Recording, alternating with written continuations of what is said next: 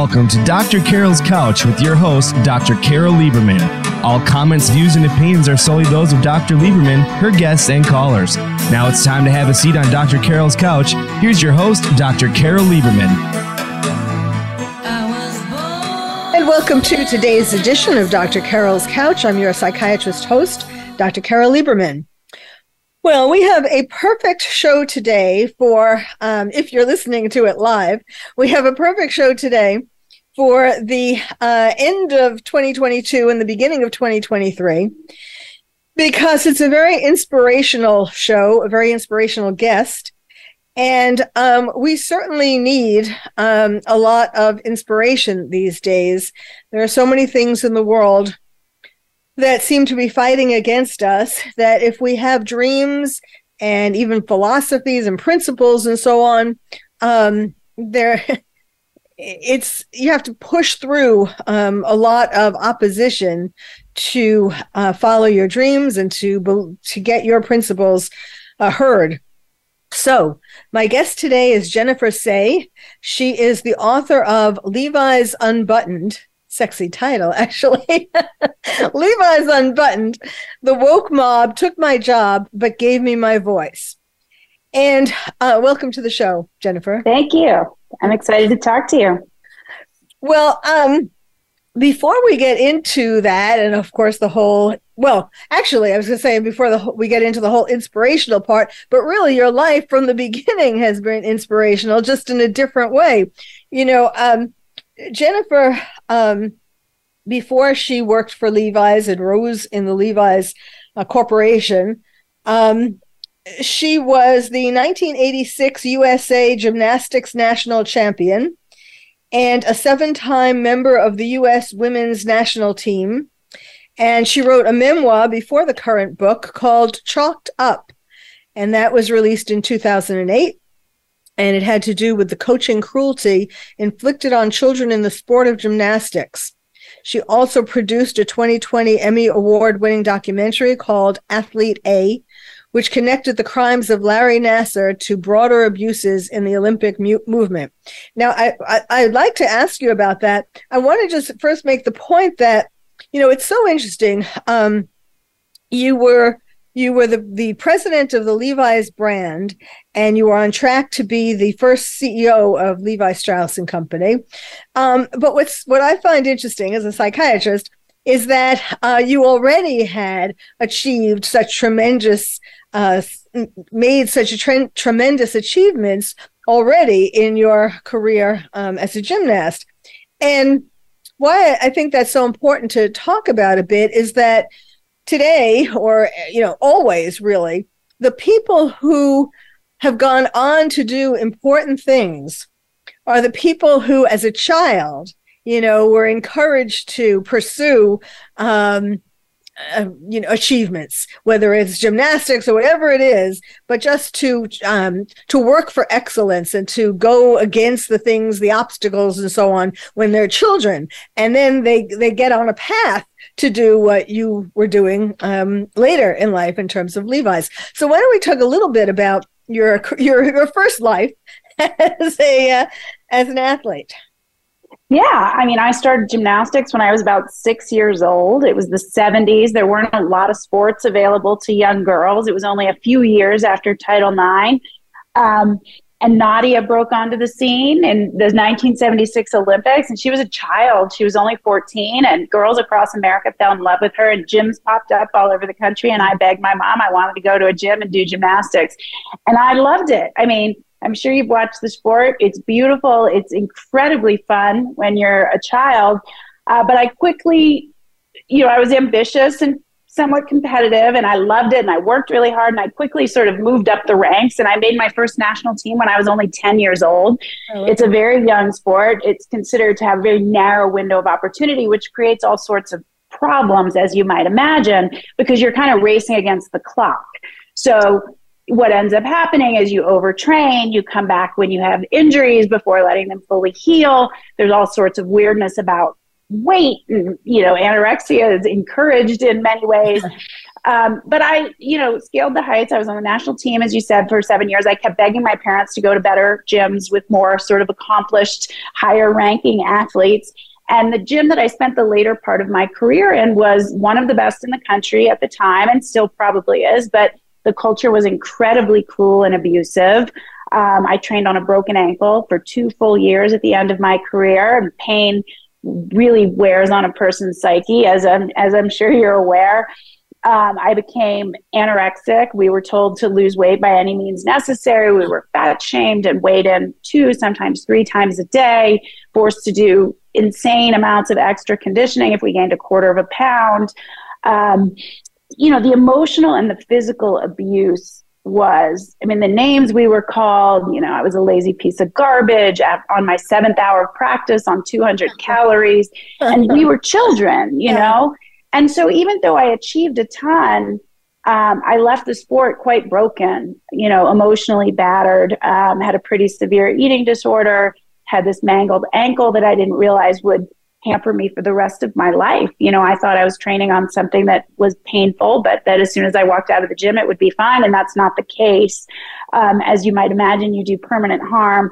And the abuse does I don't want to call it permanent harm, because I've done a lot of work and I'm okay now.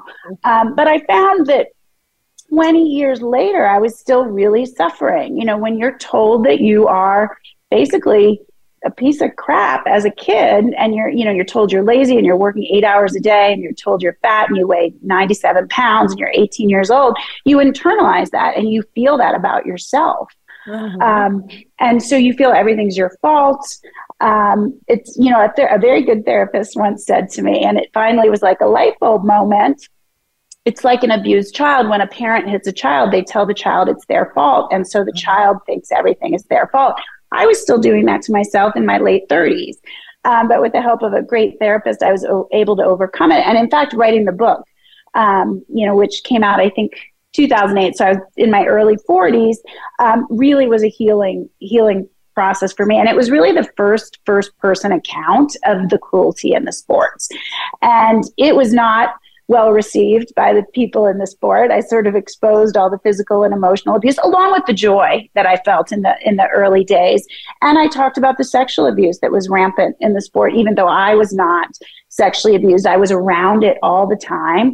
We weren't to speak of it, which has its own sort of impact on a child, right? When you know that the national team coach that you're sent around the world with is sexually assaulting other athletes on the national team, and you're supposed to just stay quiet about it, you come to feel like, well, we don't matter.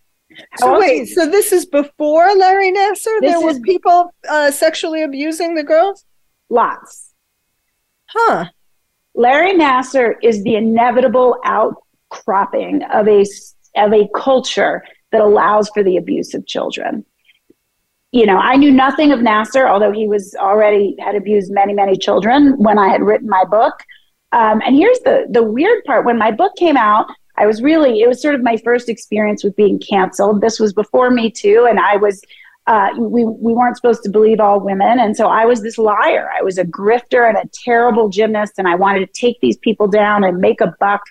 Meanwhile, I was already a vice president at Levi's. Like, I didn't need the paltry, amount of money that I got from the book. If you're not a well-known person, you're not real. It's a lot of work and not a lot of money. But I felt compelled to tell the story, and ultimately, over the course of the next 10 years, between 2008 and 2018, when Larry Nassar was ultimately convicted, everything became clear that this culture was rife with abuse. That the leaders in the sport, both at USA Gymnastics, at the U.S. Olympic Committee, at the clubs on the ground, were enabling it in a sense by ignoring it and suppressing it, and you weren't permitted to speak out. Investigations were not done when it was reported. People often say about Nassar, why didn't, in the beginning when people first came out, if this happened so many years ago, as they always say to victims of sexual assault, why didn't you say something before?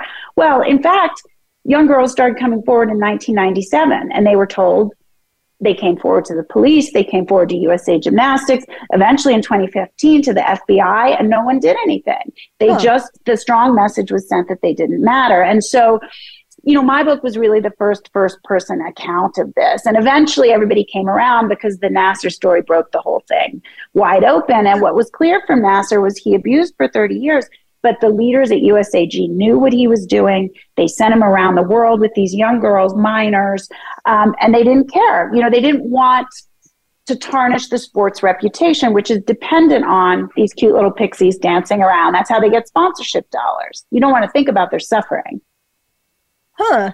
So did anybody else after Nassar or during Nassar, because I haven't heard of any other people who abused, did they get convicted or charged or something? So one notable person who I wrote about in my book, his name is Don Peters. He was a coach of the 1984 Olympic team, the coach. He was very well regarded throughout the 70s and 80s. He, I knew this for a fact because it happened to my best friend who I went to college with. He raped her when she was a teenager. And eventually, at least in part as a result of my book, a few women came forward and he was ultimately banned from the sport. Now, he was never criminally charged because of statutes of limitation, but he is banned from the sport. Another coach, John Geddert, who had coached many Olympians, he was actually arrested and he killed himself on the way to turning himself in. There have been many, many others, many notable abusers in the sport. Do you think that gymnasts, that this happens more to female gymnasts than females in other sports? Because as you were saying, that they are pixie-like and wear these cute little outfits. I used to think that. I used to think that there was a preponderance, sort of a greater percentage. And, I will say on my gym, the last one I trained in, I think 2 of the 10 staff members were sexually abusing children. That's a pretty high percentage, if you ask me, right? That's 20%. And it was known. We all talked about it. We whispered about it. You knew to stay away from them. I don't know that I think that anymore because there has been so much that's come out about other sports. There's a problem in swimming. There are problems in track and field. I think individual sports invite it in a weird way more than team sports. I'm not sure why. I think there's a really intense relationship with the coach in individual sports. You travel alone with your coach. Do these men seek it out? I mean, I personally believe Nassar sought it out and he became the trainer and then the doctor for USA Gymnastics unpaid so that he would have access. Unpaid, wow. And in turn, he also did what USAG wanted. He sent the girls back out on the floor when they were injured, and he was granted, they looked the other way. There were rumors for 3 decades that he was abusing athletes. He's abused over 500 young girls and women. Wow. I know that what my sport is, I ride horses competitively. There is some in that, yeah. And with I guess maybe in the past 2 or 3 years, they instituted something called Safe Sport.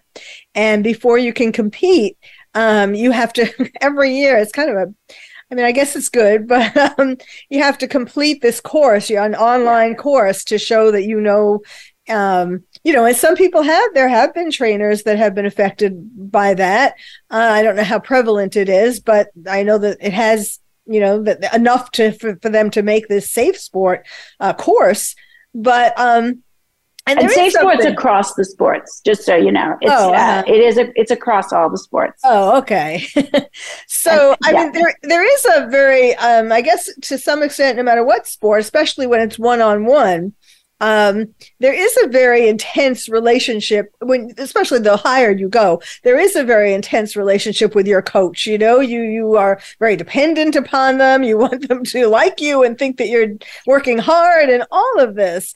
And you push yourself so far when you're in these vulnerable positions and so on, you're dependent upon them. So. And I think in gymnastics, I can't speak for the other sports necessarily, but the emotional and physical abuse that I described, I think it's really disorienting for a child, as you might imagine. They come to see that as normalized. They come to see it as normal that they don't have a voice and that they can't say when something makes them uncomfortable. And I think this sort of is almost like grooming, or it makes the child more vulnerable to sexual abuse. They are not told to speak up. In fact, you're told never speak up. Obedience is kind of the most critical value instilled. And so I think for that reason, the sexual abuse is more prevalent. Mm-hmm. Well, I just got the sign that there is 4 minutes to break. So we can't start this is so interesting, though. We can't start a new topic. So when we come back, we will get to the topic of your book and the topic of wokeness in general, and how important it is for people, talking about speaking up, how important it is for people to speak up before our country is totally doesn't exist anymore. Yeah, if I could add something in terms of gymnastics, because I do include a chapter in this new book on gymnastics, because I think it's really, even though I have a whole other book about it, I think it's important. First of all, I came from a deficit, right? I came from this culture where obedience was beaten into me, almost literally. And I've been able to overcome that. And I have found that upholding my own values is the only thing that heals you and sets you free. It sounds a little corny, but it's true. And, this second book, I hope, is an exhortation or gives people a little bit of courage, because we've all got to do it. Really bad things happen in the shadows. If we had been able to speak up in the sport, these abusers would not have been able to get away with it. Yes. That's interesting, because that earlier experience made you that much more intent upon using your voice, speaking, even though you sacrificed a lot. I want to talk about that too. When we come back, we're going to talk about the book and about wokeness and about having to speak up. And also I want you to mention, while we're discussing it, what you gave up when you get to the part about. I will. How much you sacrificed for, well, certainly it was worth it, but I mean, how important it was to you to have your voice, that you were willing to sacrifice millions of dollars. I'll just drop that little hint. All right. Yeah. Well, we need to take a break. My guest again is Jennifer Sey. The book that we're talking about today, primarily now, we're going to Levi's Unbuttoned: The Woke Mob Took My Job but Gave Me My Voice. So stay tuned. You're listening to Dr. Carol's Couch, and we'll be right back.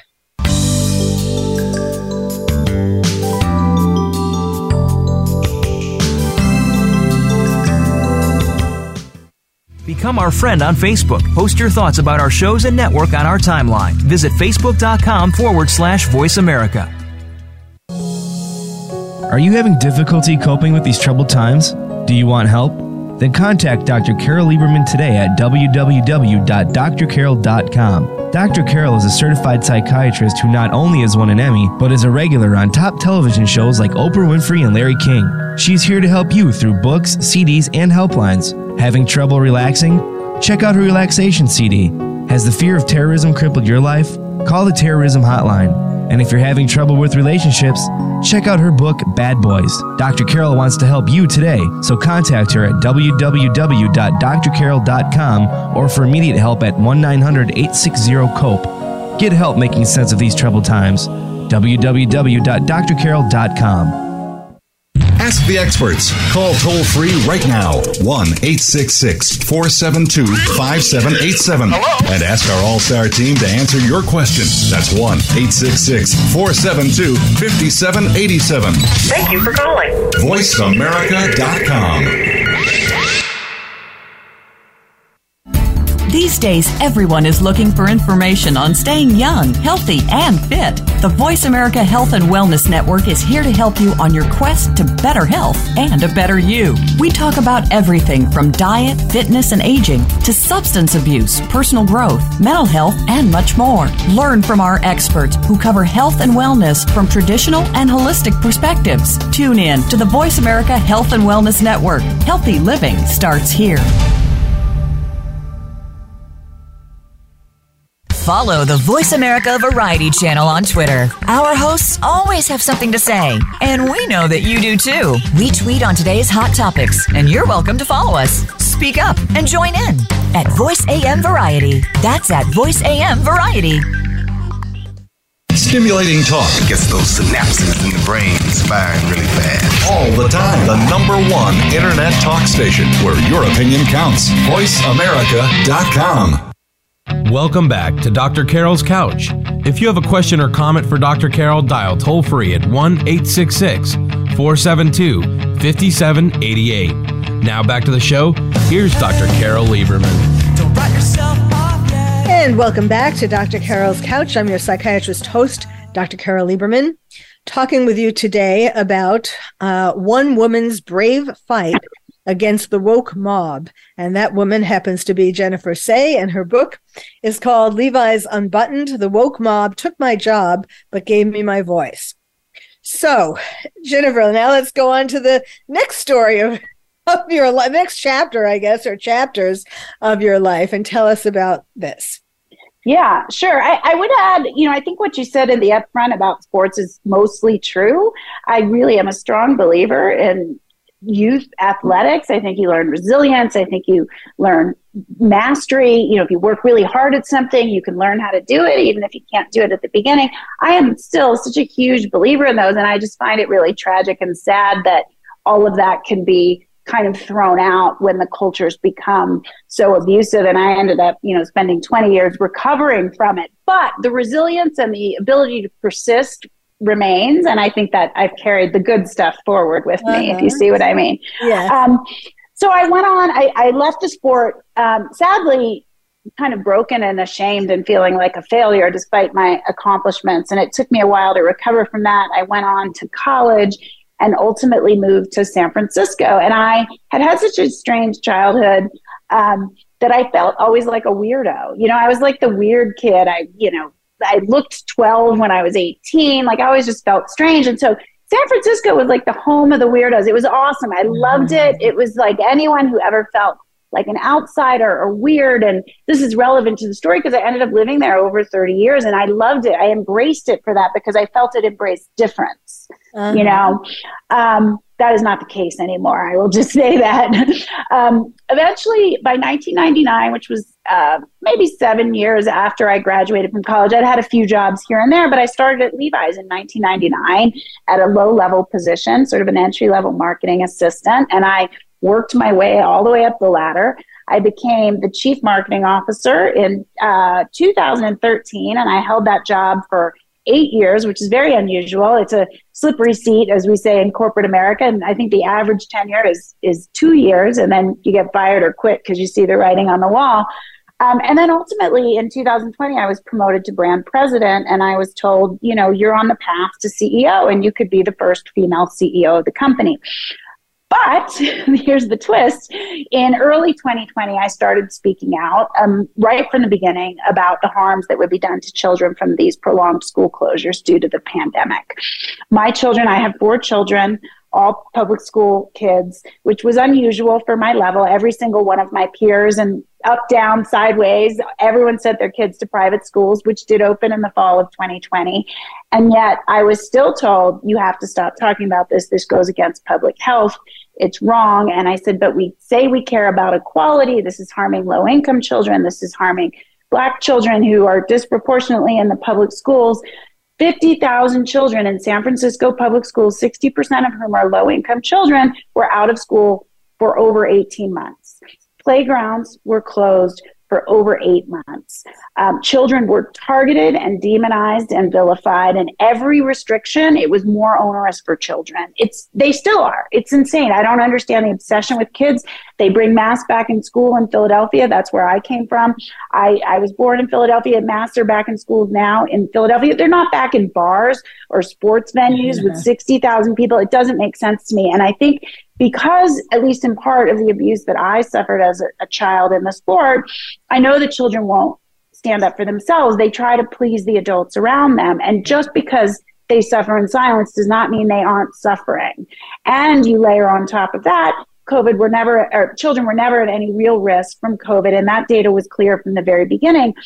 And so for 2 full years, I spoke out. It started on social media, but ultimately I wrote op-eds and I really advanced my advocacy. I attended school board meetings, and I ended up on the local news and then ultimately on national news on Fox, which is a key part of the story, which I'll get to.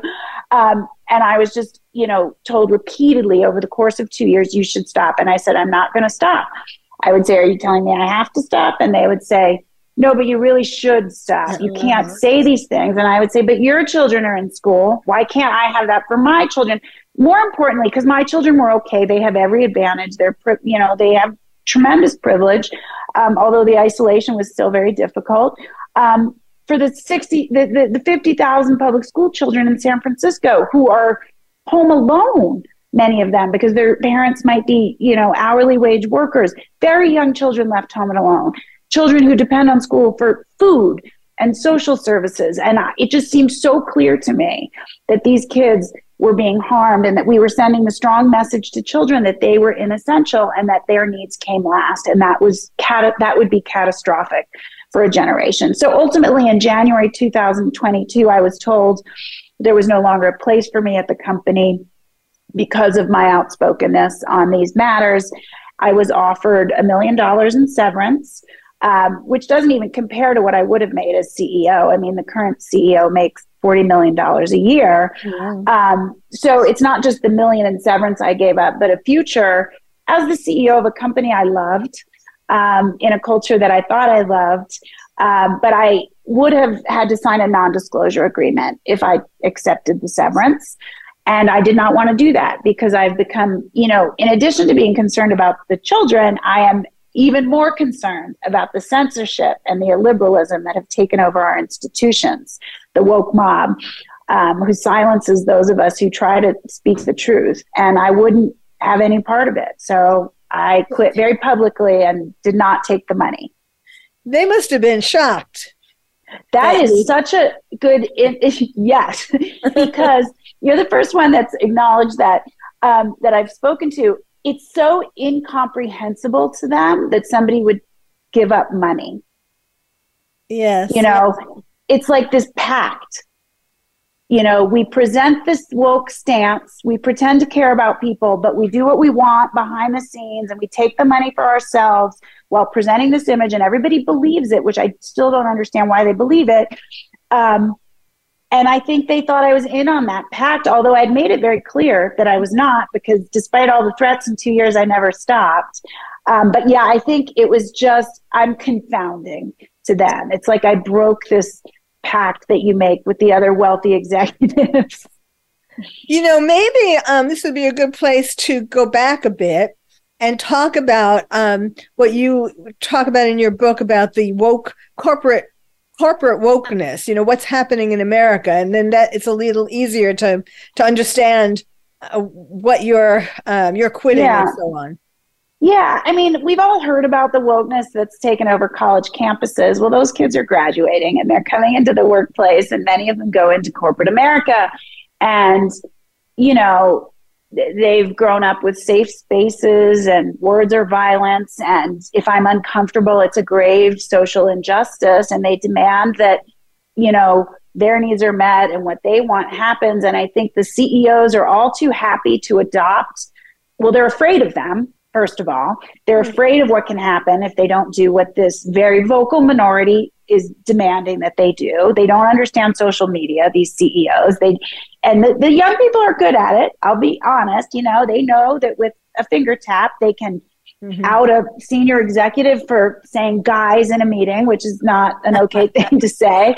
But I think, in the 80s, it was the era of greed being good. Everybody thought corporate leaders were wealthy Republicans, and that was just accepted.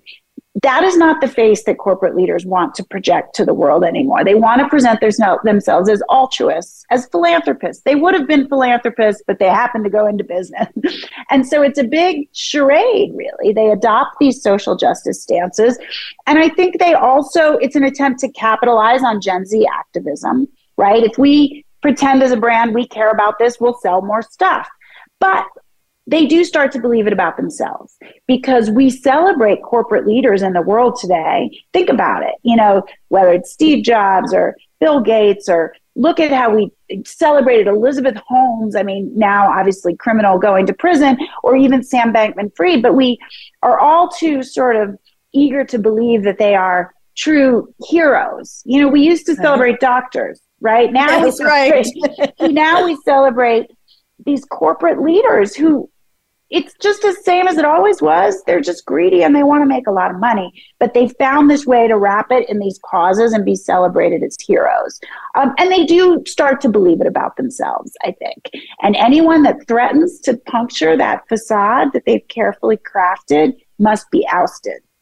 Now, why COVID became a cause of the woke is something I'm still sort of wrestling with, and I don't totally get it. But it became embraced by the left as, socially just to stay home, save lives, banish anyone who challenged lockdowns, banish anyone who advocated for open schools.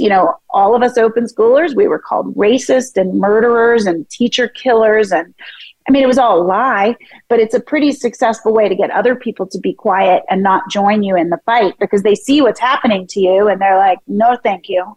Yeah. So there's this sort of social censorship that happens because people don't want to be called those terrible names. They don't want to be ostracized. They don't want to lose their friend groups. They'd rather fit in than stand up and do what's right. Uh-huh. I realized about myself that was not me. I was going to do what I thought was right, no matter what I lost. And I lost more than money. Yes, because you dedicated yourself so for years to the company. 23 years at the company, hundreds, if not thousands of colleagues who I would have considered friends. I lost friends in my personal life as well. I have some fractured family relationships. But this COVIDianism, as we call it, the anti-lockdowners, it became like it was embraced with such religious fervor, and you could not deviate in any way, shape, or form. And frankly, the woke causes, are almost cult-like, and you can't deviate from any of them. If you deviate from one by saying, hey, maybe lockdowns actually harm the working class, maybe we're not helping the people we say we're helping, you are then also assumed to be a racist. You are anti-LGBTQ. You are QAnon conspiracy theorist. I spent my whole life on the left. I was a registered Democrat for my entire voting life. I'm not anymore. But you just are vanquished. You have to fall in line with the orthodoxy, or you are absolutely vilified and left with no friends and no job.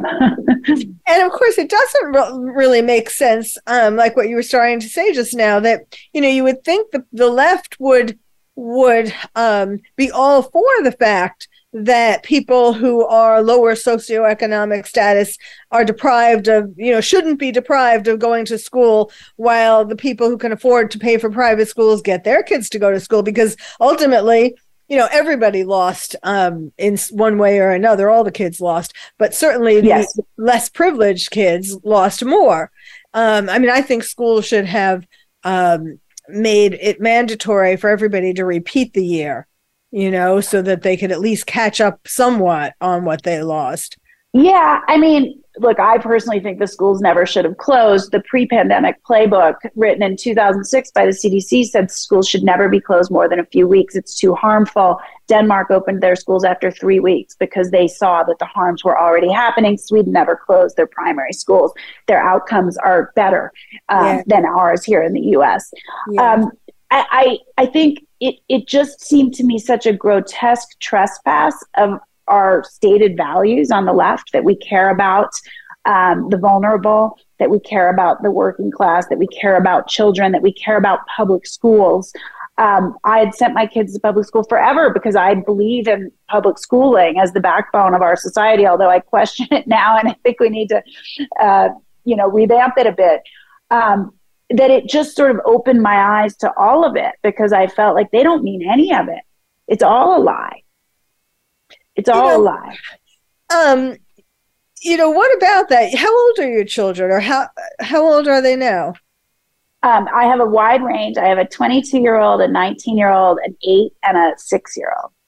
Okay. So I saw all the different impacts,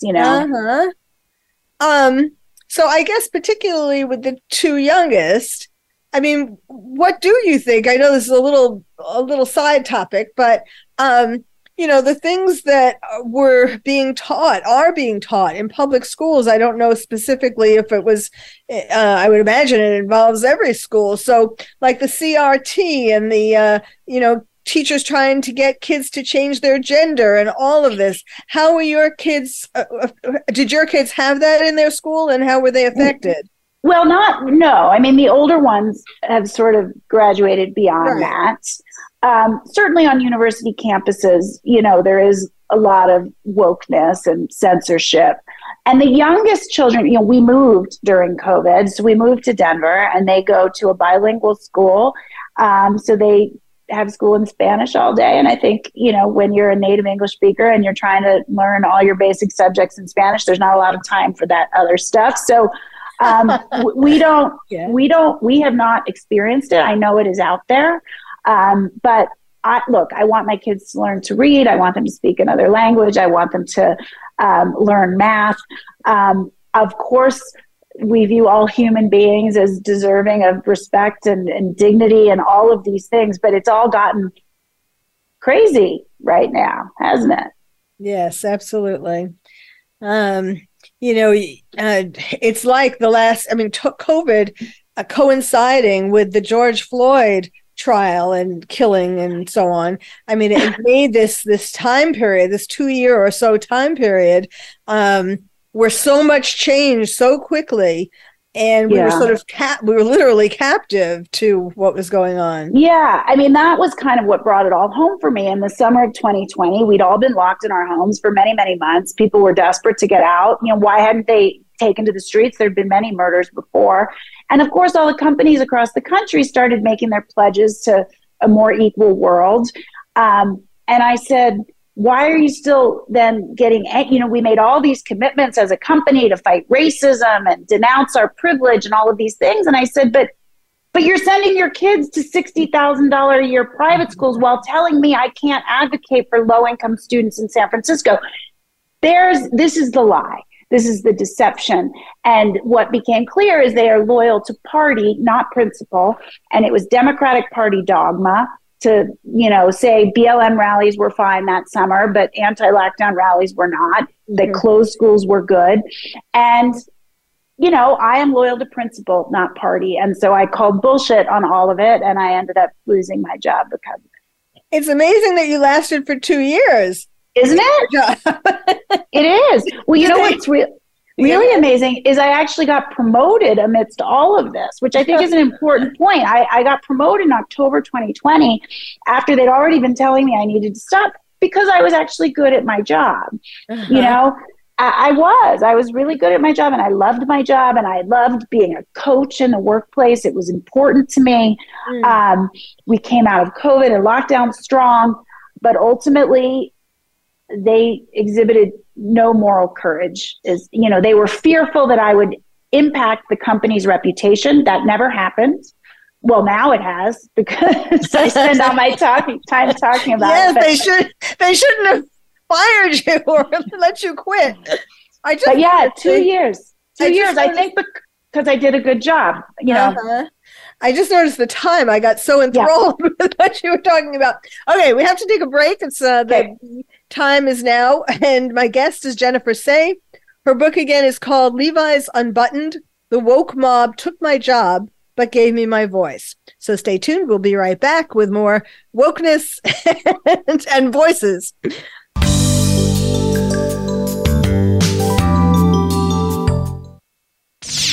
The Internet's #1 talk station. #1 talk station. VoiceAmerica.com.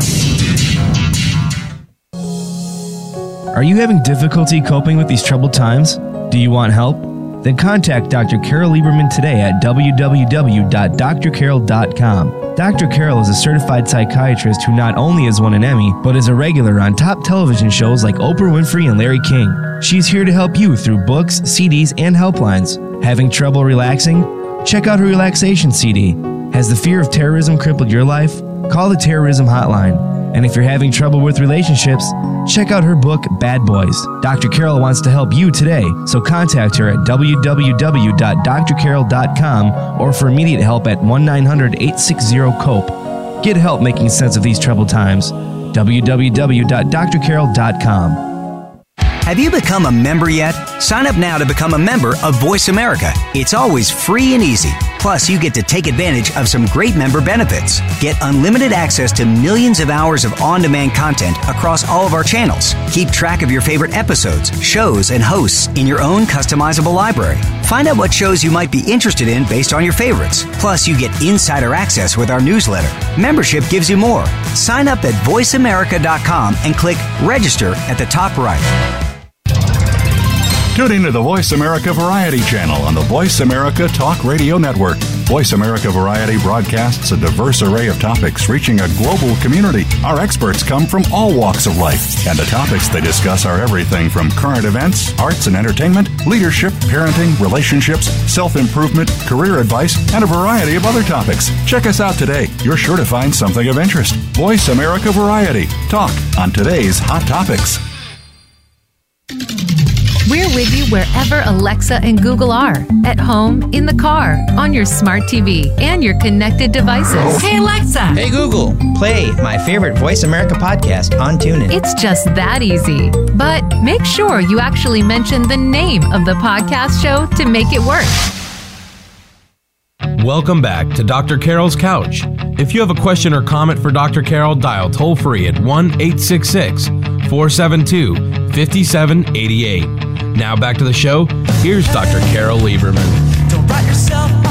And welcome back to Dr. Carol's Couch. I'm your psychiatrist host, Dr. Carol Lieberman. The show today is called One Woman's Brave Fight Against the Woke Mob, and that woman is Jennifer Sey.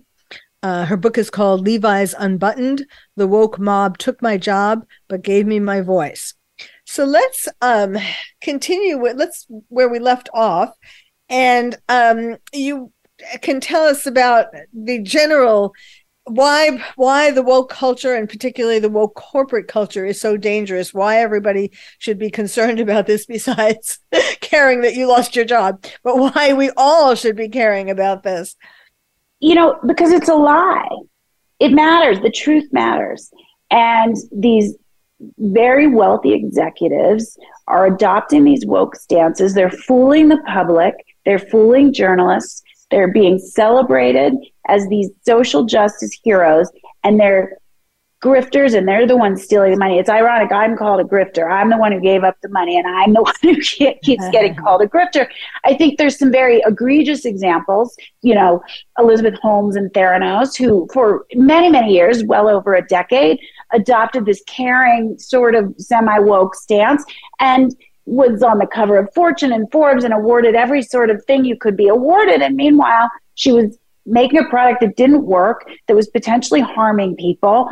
And she was fraudulently getting money from these investors. She's now going to prison. Same with Sam Bankman-Fried. What enabled them to do what they did was the woke stances they took. It made everybody love them. Sam Bankman-Fried, in fact, has now, you know, he wrote an email to a reporter thinking, you know, we're in on this together, saying, oh yeah, wokeness is just something we Westerners do so people like us. He knew it was fraudulent the entire time, but it sort of helped him evade capture, and it may very well help him evade, you know, real scrutiny as he goes through the legal process. I mean, he's already out on bail, et cetera.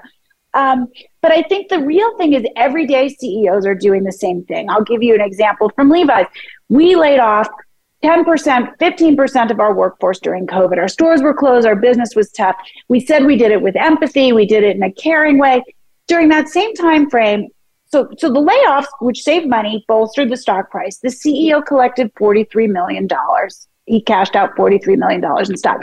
Now, how dare you position yourself as a caring social justice warrior who cares about employees, some of whom are hourly wage workers, certainly no savings, and you let them go, close to 1,000 people, so you can collect $43 million. That is not socially just. Wow. And so that's why it matters, because it's a lie. because it is a lie and everybody's missing the point. It's a marketing strategy to make themselves look good and to feel, puff up their chests and feel really good. And they're taking your money, and in the worst cases, in a criminal way. And I really would like to see us get back. Well, the other piece is it's for all of the companies saying that they care about inclusivity and they have all these DEI programs. It's also a lie, because I expressed one opinion that veered from whatever the Democratic narrative was, and I was ousted. So there's certainly no viewpoint diversity that is welcome. I would argue in a lot of companies, there's no political viewpoint diversity welcome. And so you're creating this conformity, and there's this censorship through this social ostracization. And, just in the business context, this is really dangerous. When you can't discuss ideas, when you can't challenge bad ideas, you can't innovate, you can't get to the good ideas, you can't get to truth. In the world at large, you can't get to the truth. So I just see it as incredibly dangerous. I see it as clear First Amendment violation, certainly a violation of the culture of free speech that I think enables this country to be great when we actually uphold it. So, my experience was in the corporate world, but we clearly see it beyond the corporate world. You write something in your book about how people, I guess, like these Gen Xers or Zers or whatever, the younger people coming in, that if they try to expose the fact that the CEOs or the executives try to expose them in any way. You sort of mentioned something about that, but that they get fired.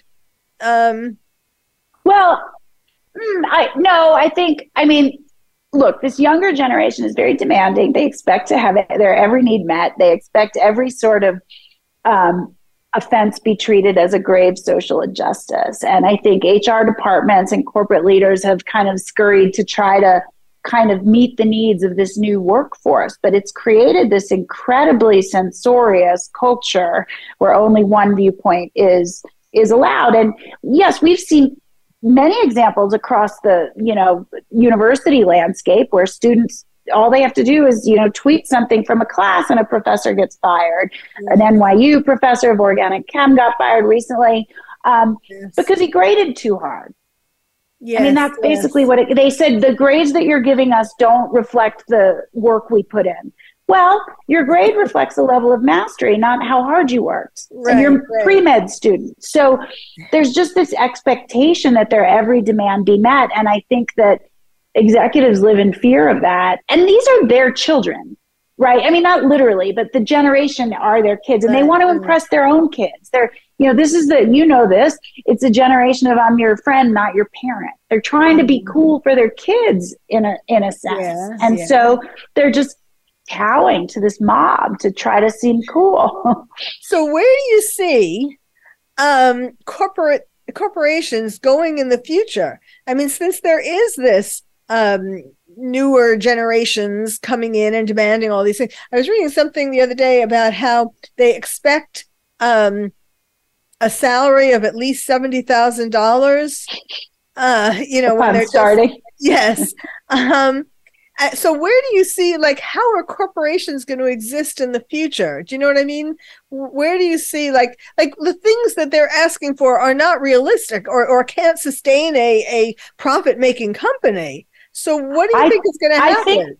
I think these leaders are going to have to screw up their courage and stand up to them. I do. I think they're going to have to tell them they need to come back to the office. In San Francisco, it has the lowest return to office rate of any city in the country. No one's come back to the office. It is degrading the corporate culture. You can't build meaningful, collaborative relationships on Zoom. It's terrible for the ways of working. They need to tell them, come back to work. This is a business. If you don't want to come into the office, I'll find somebody else. There are a few CEOs who have done this. The CEO of Netflix, there was a uprising of sorts from a small minority of employees who were objecting to Dave Chappelle's show, The Closer, being on the platform. There was supposed to be this big protest outside. It was said there would be thousands of people there. There were about 50 people there. And the CEO stood up and said, I'm not taking it off the platform. We run a lot of stuff. It's for a lot of different people because that's what makes good business sense, right? And if you don't like it, don't work here. And guess what? It was fine. So we need more people like Ted Sarandos and Daniel Ek at Spotify, who did the same thing when it came to Joe Rogan and all the demands to take him off the platform. He said, people like him. They want to listen to him. I'm running a business here. And that's what I mean about being honest about what your intentions are. The intentions of a business have never changed. The goal is to make money. You can wrap it in all the wokeness you want, but that is the goal. And you can do that fairly and ethically. You can treat your employees well, and you can pay them fair wages and create an inclusive environment. I believe in all of that stuff. You know, I came up in the corporate culture as a woman when it was not very inclusive. You know, we made a lot of progress in the 30 years I was, moving up the ladder. So I believe in all of that.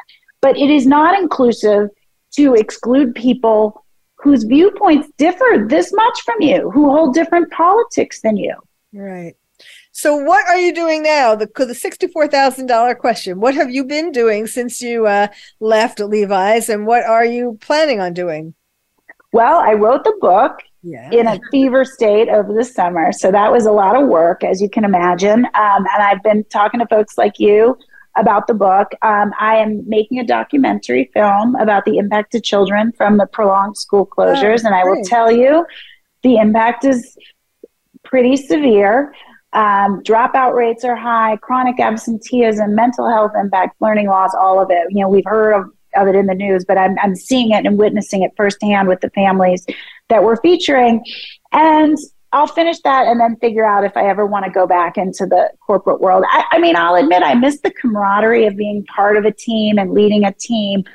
But for now, I certainly won't go back if I have to sign away my voice. You know, I wrote an op-ed about the kids, the psychological impact of keeping the kids out of school. You know, I also felt that we should not be doing that.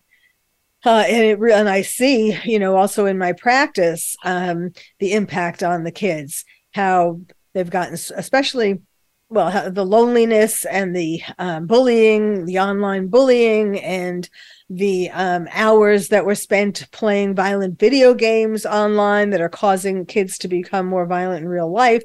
Why we're having more school shooters, for example, or mass killers in general.